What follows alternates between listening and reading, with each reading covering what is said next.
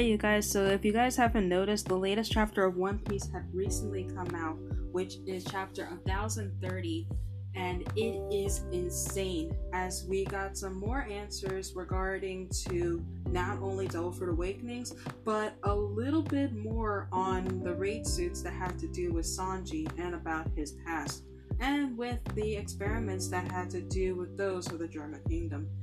That and many more as we talk about the latest chapter of One Piece. Hi guys, this is Jade from the Nerd Fix, the podcast where we talk about everyone and everything in anime, manga, video games, and everything under the sun. Today, we are going to be talking about the latest chapter of One Piece, which is chapter 1030, titled Echoing the Impermanence of All Things. So sit back, relax, and get ready for your fix.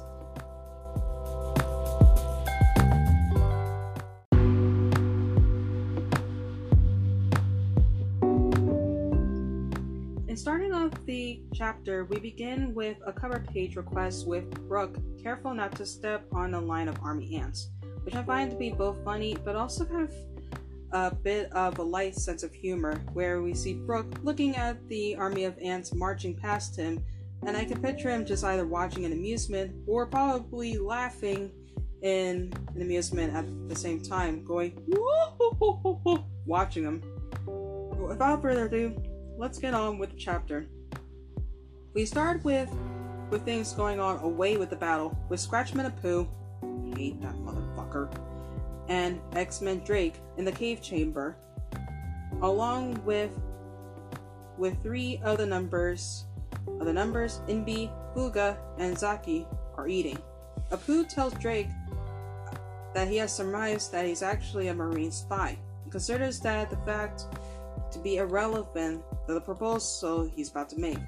Apoo offers Drake an opportunity to team up with him and pick off the winner, and since neither of them really belong to either side, Drake asks Apoo if he believes that he could trust him, but Apoo basically says trust has nothing to do with the proposal, considering it's such a rare opportunity.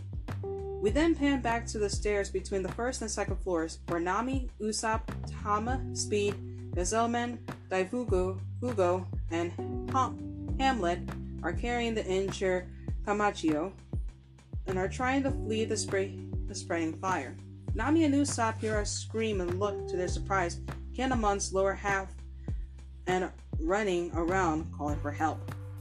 Now, I both find this to be a bit funny, but also kind of a bit of a shock of horror. Usopp grabs his legs due to not having any ears. Kinemon's lower half cannot hear Usopp and cannot recognize him as an ally. Nami, on the other hand, is able to verify by drawing the symbol of the crescent moon on him, and he has found someone and informs him that Kikunojo needs help. Usopp then hears a request and takes Hamlet along with Kinemon's legs to the attic of the lower tower. We then pan up to the upper attic, where Kinemon's upper half begs for Kikunojo to hold on to life for a little longer until help arrives. He then thinks about how amazing it is that he's still alive even after Kaido cuts him in half, surmising that when Law reattached him, he did not do it properly. We then hears Orochi trying to contact Kanjuro, which surprises Kinemon, as he was positive that he had been killed. He had been killed like Kanjuro was. But Kanjuro weakly responds to him and informs that he does not have much time left. Orochi praises Kanjuro for his performance, and prays that he should be hearing himself clouded by rage and resentment of the ancestors beyond the grave. Orochi then orders Kanjuro to use his Devil Fruit powers to paint the burning raft of Kurozumi's family and kill everyone in the castle. Kanjuro, agreeing to this, paints the fire monster called Kazembo before collapsing once again. Kazembo proceeds to move around the castle, setting anyone it passes on fire, and the observers report its presence and how it can even move through walls like a ghost. Just outside of the island, Momonosuke decides to make to make as many tiny flame clouds as he can to keep Onigashima in the air. And elsewhere, we see Orochi has taken sanctuary, revealing that he knows about Kaido's armory stocked with weapons, and plans for Kanshiro's fire drawing to go to it and blow up the island, thereby taking out everyone at once, and hopes that Fukurokuju will return to him shortly so they can escape together. However, unbeknownst to him, Yamato is making her way to the armory, hoping that Momonosuke is able to slow the island down as much as he can. Then, we get to the part that I am really, really pumped up about. We then pan over to the fight that's going on with Useless Kid Law going up against Big Mom. With this one, we notice that she sees Useless Kid flying through the air, has been blasted by Big Mom's Ikoku, also having his large robot body destroyed in the process. Falling through the air, he remembers his conversation with Law, and revealing that each of them have awakened their devil fruit powers, because they use up a lot of energy and can only use it as their trump card. Law then uses a move called Chrome, a miniaturized version of his room, which is able to cover his sword with, and drives the sword through Big Mom's throat. His decision is harmless. And according to what is known about Chrome, it also has other properties, which in this case unleashes shock wheel that zaps her entire insides, actually causing her to bleed from the inside out, which is really, really amazing.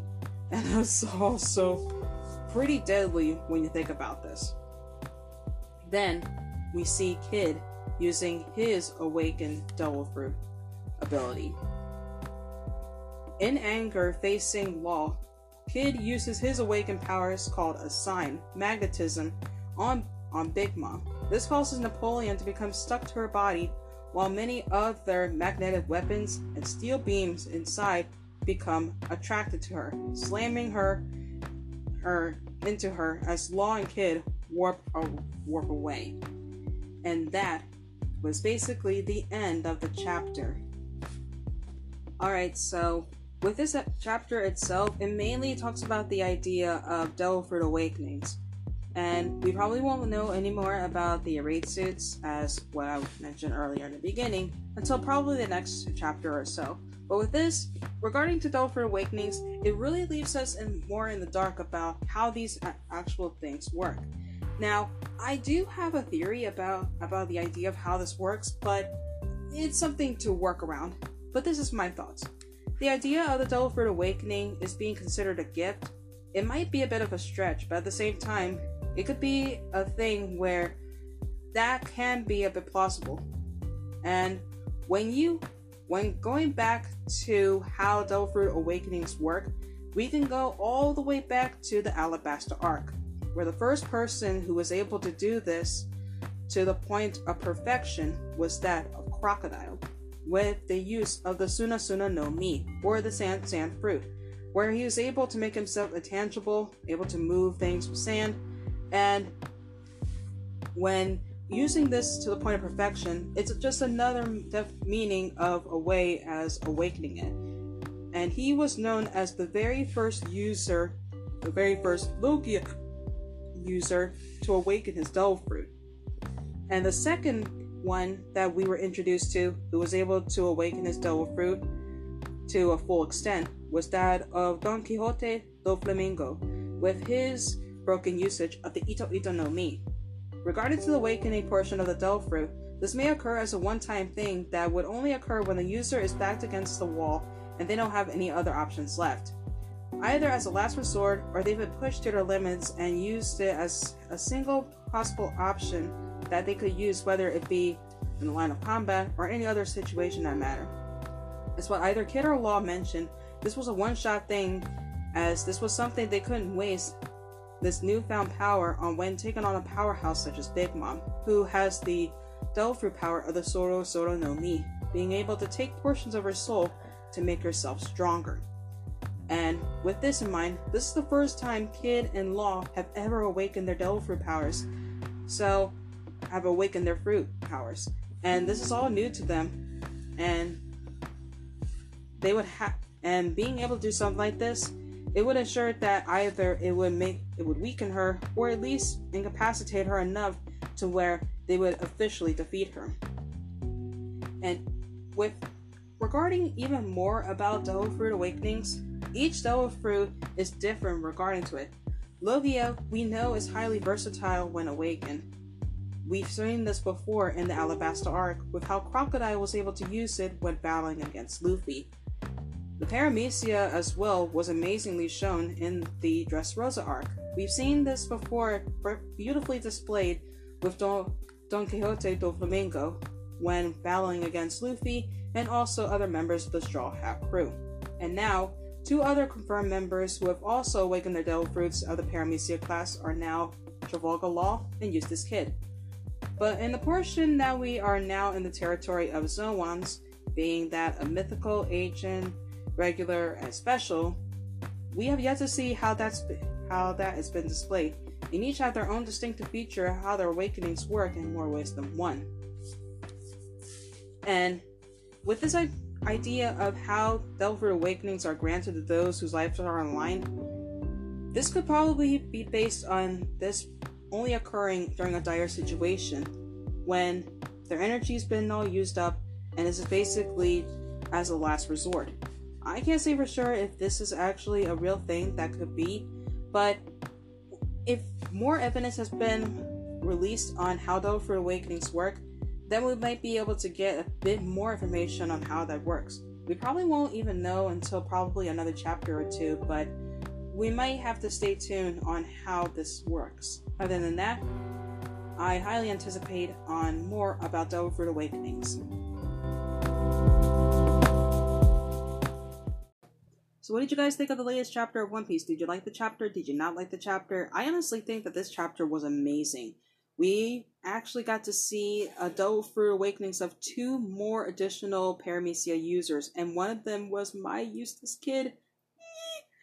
But I really hope to see we get a bit more explanation on how Devil Fruit Awakenings work, because so far we get to see a little bit on how this would actually work, based on what Kid has said to Law.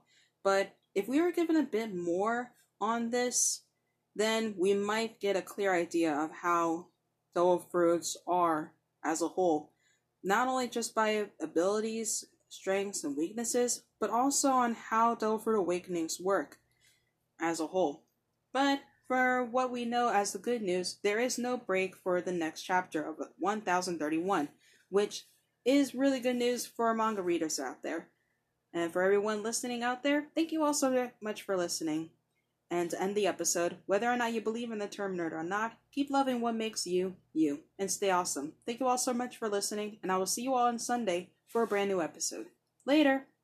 The ice in my veins when I'm fading away. Medicate me, you're a